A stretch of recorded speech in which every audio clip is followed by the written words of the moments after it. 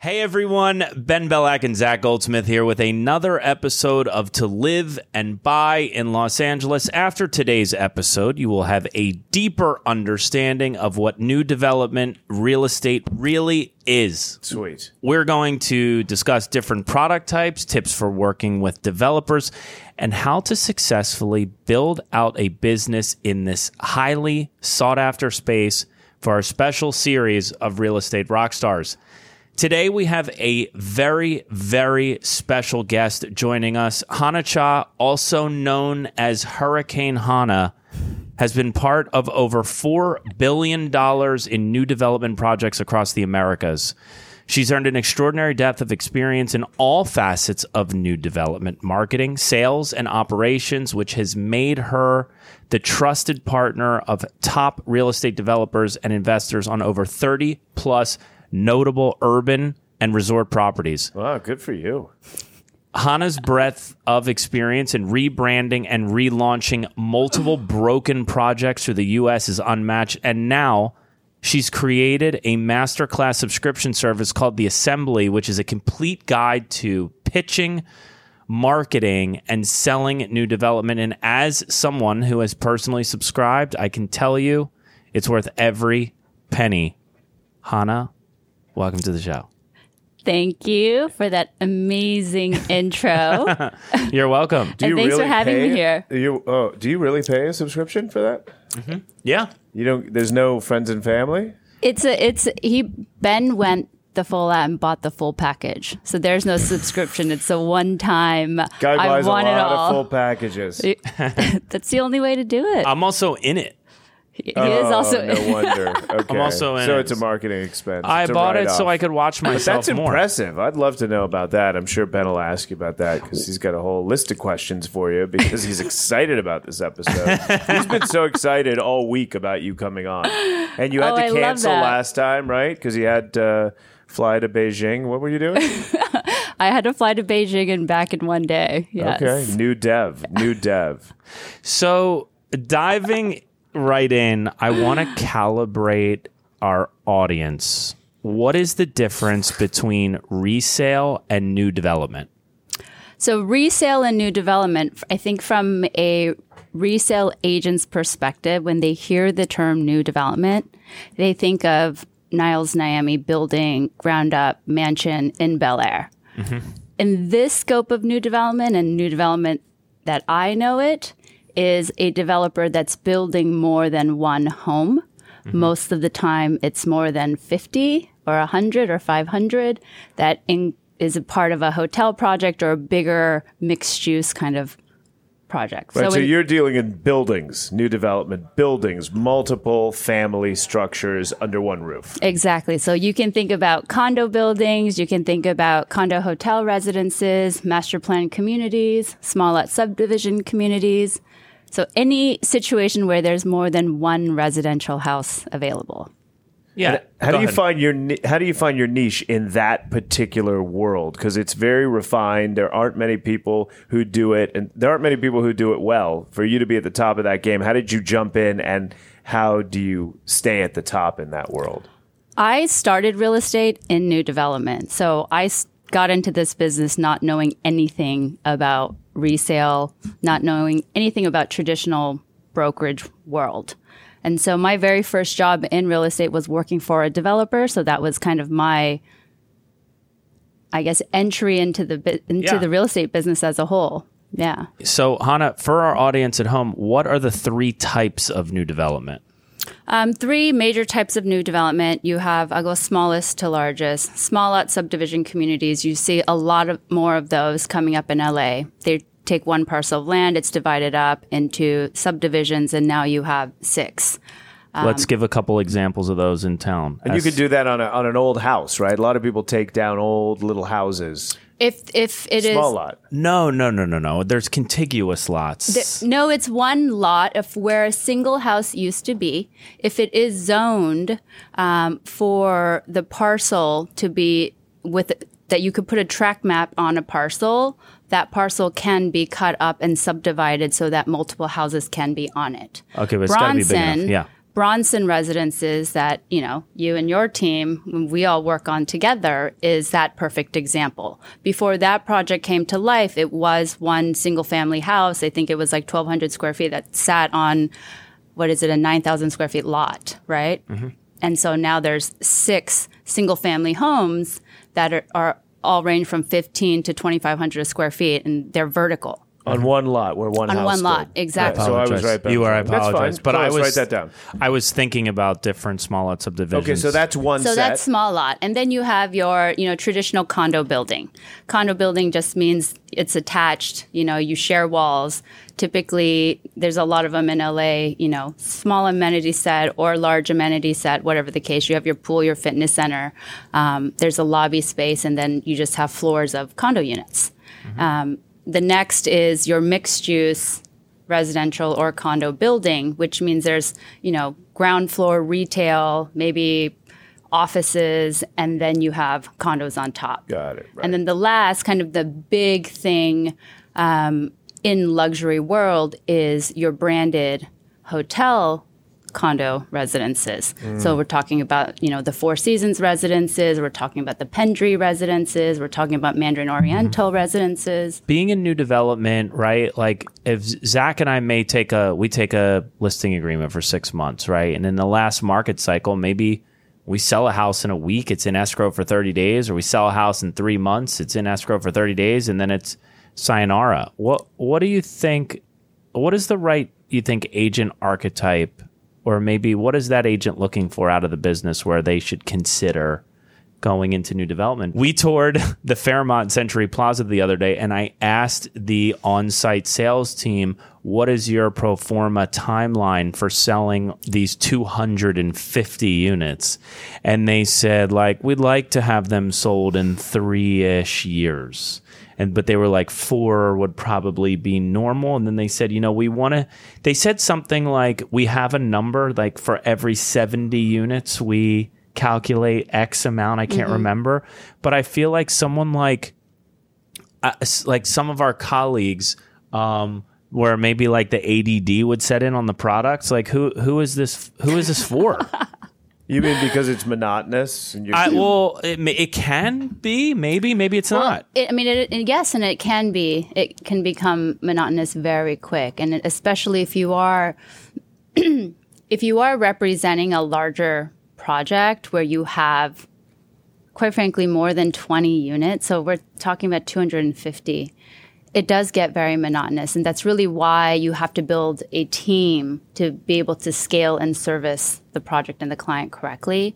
Look, I think if you talk about absorption, every project is so different in every market, and where we are, not just location market, but where we are in the cycle of the market. The very first project I was on in 2008, we sold 167 units and closed them in 4.5 months. The Ritz-Carlton, we sold 224 units out of the 244, and it was 30 months. It was like 30 months and 10 days, so it just depends on where we are. So to go back to your question, for the agent, look, if you are interested in new development, I think one, if you're going after these larger projects, you have to be able to scale your team so you can service it. Right now, and over the last, let's call it 12 months, absorption, sales volume across the board has slowed down a lot. Absorption in these projects are less than 1 sale a month. So if we look at something like the Fairmont, that's 10 years. Yeah. That's a big piece of someone's life. What makes new development suitable, do you think, for that? What type of person is it more suitable for? The great real estate agents, you are very disciplined in your skill, and you're very regimented in what you have to do on a day-to-day to create and build and maintain the business you have. Not all agents are there yet. Right. And so new development is a great way to diversify the different funnels in which you can build your pipeline and go after more business and new business. And if you get a new development listing, even if it's just 6 units on a small lot subdivision project, you got 6 homes to sell with one pitch. I think that in itself says a lot, right? Well, the commission is reduced though when you're an in-house listing agent for 44 units. There's not, and there's benchmarks. The first one we sold together was 8, and our commission wasn't reduced, and in fact, we made more if we sold more. Mm-hmm. And you're offering the buyer's agent 2.5%. You guys take 2.5% also on 100 units? The short answer is yes. But again, everybody is different. There is no standard term. There is no like standard set way that you have to do it. Look, one of my favorite things that you do is you'll be like, I'm like, when's this listing end? You're like, when we sell them. What do you think bullet wise are the fundamentals of a new dev pitch? First and foremost, it is really important to try to really understand what the developer's business goals and financial needs are, and try to understand where they're coming from so that you can empathize and deliver to them, a pitch or a service offering that takes into consideration what they need. And really, I think the other part to this is like, you also have to kind of create your own boundaries. Like, I would never take a deal at a discount rate. And, I always say discount agents provide discount service. Discount developers build discount shit. Like it there is no discount in the service world that we call luxury white glove service real estate. And so people quickly learn the difference. Exactly. Yeah, they do. Exactly. And so you have to be able to set your own parameters and, developers will push and then you just say, you know what? This isn't for me. Exactly. And you walk away and actually that's the most powerful thing you can do.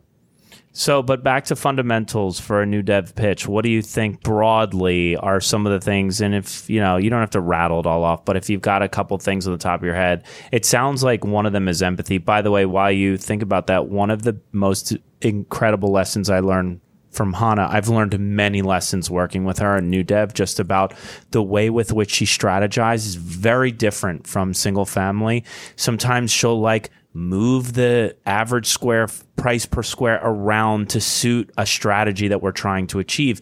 We had one where we were really having trouble selling the final unit because it was a challenge, and the developers and us really didn't want that to be the last unit because it was the least sexy. But what happened was I started kind of doing my thing and, pushing them down about price and all that stuff. And Hannah was like, you're going to have to stop at a certain point. And I said, why? Like, we're trying to sell this out. They're all sold. And she said, because they make their money on the last one.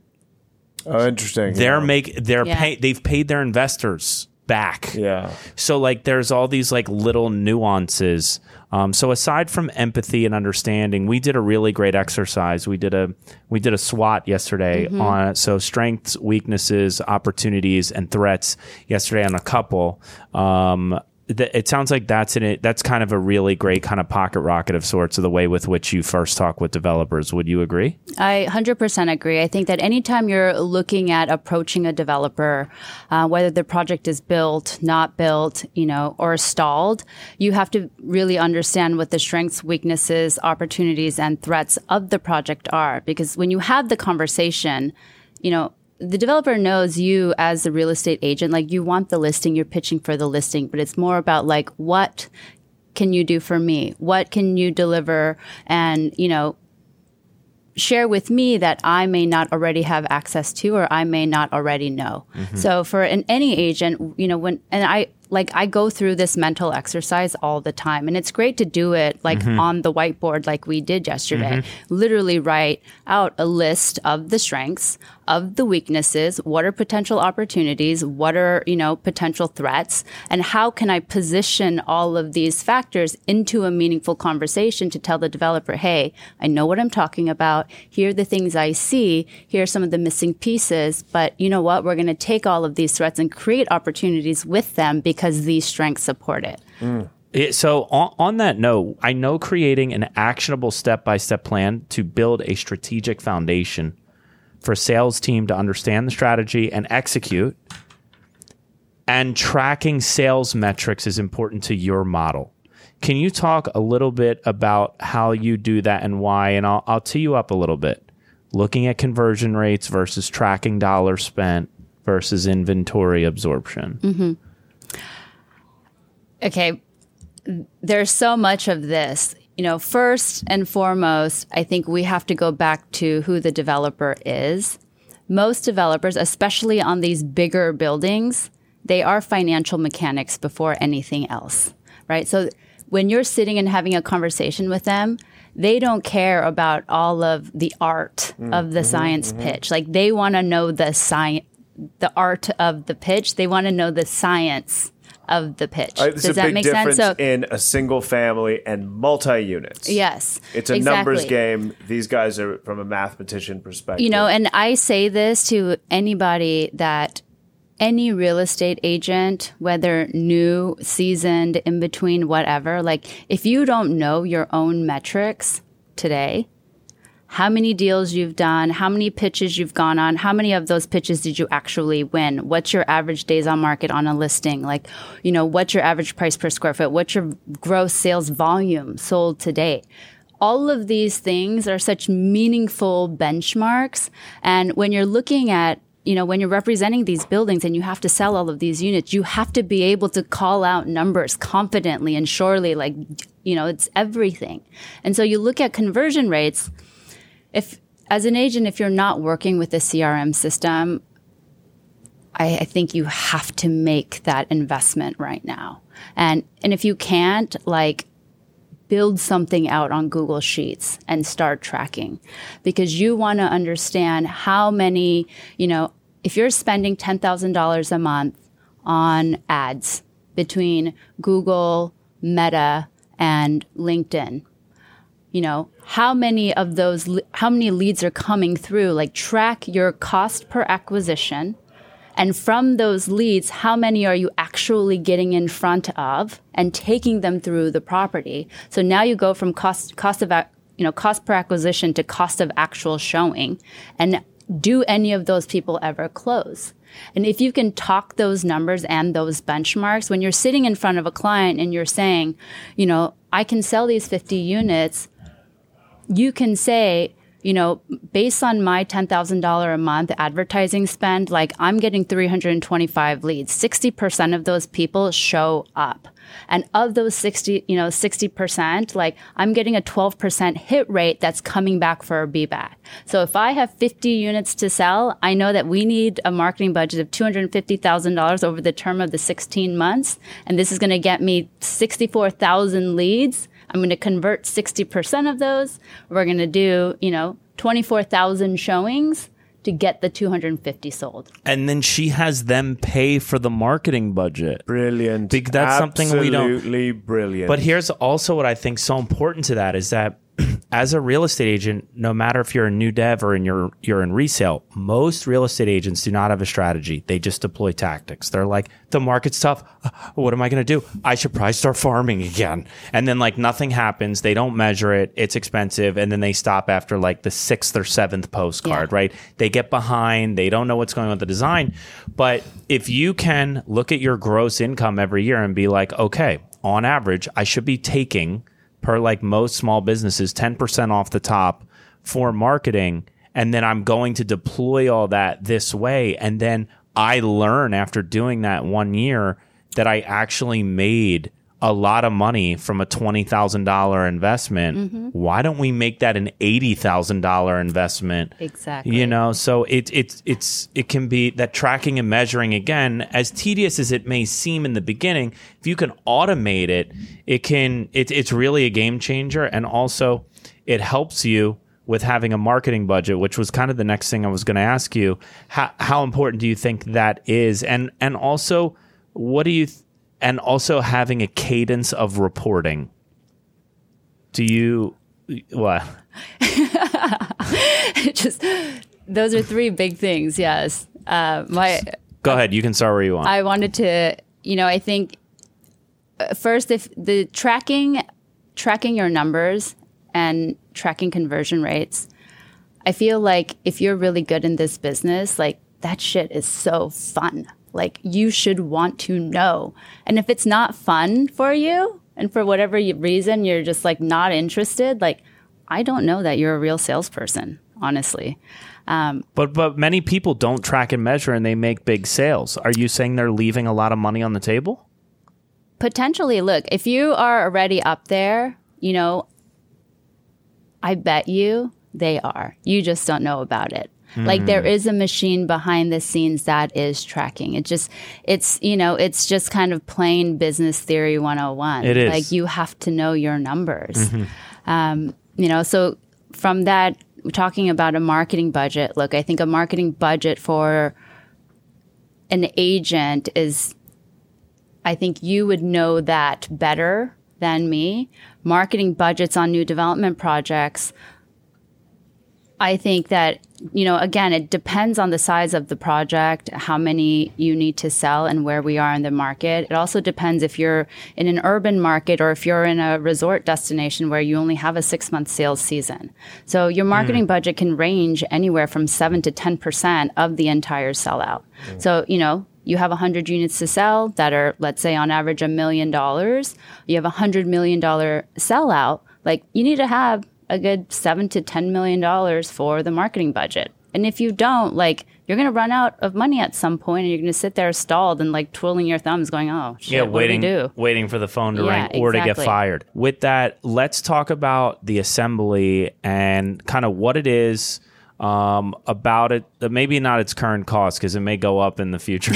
but what is it? Why did you create it? And, why should someone who's looking to get into new dev, why do they need to have it? The assembly is the 15 years of my professional experience that I've really encapsulated into a program. I created it really because, when I got into new dev, and I think even today, there really isn't any formal guide or no teachings curriculum. like you want to learn about something new dev, like there's nowhere to go to. And when I got into this business, like forget new dev, like I barely knew anybody in real estate, period. And so when all of these things were happening, one of my first projects, we took over another stalled project.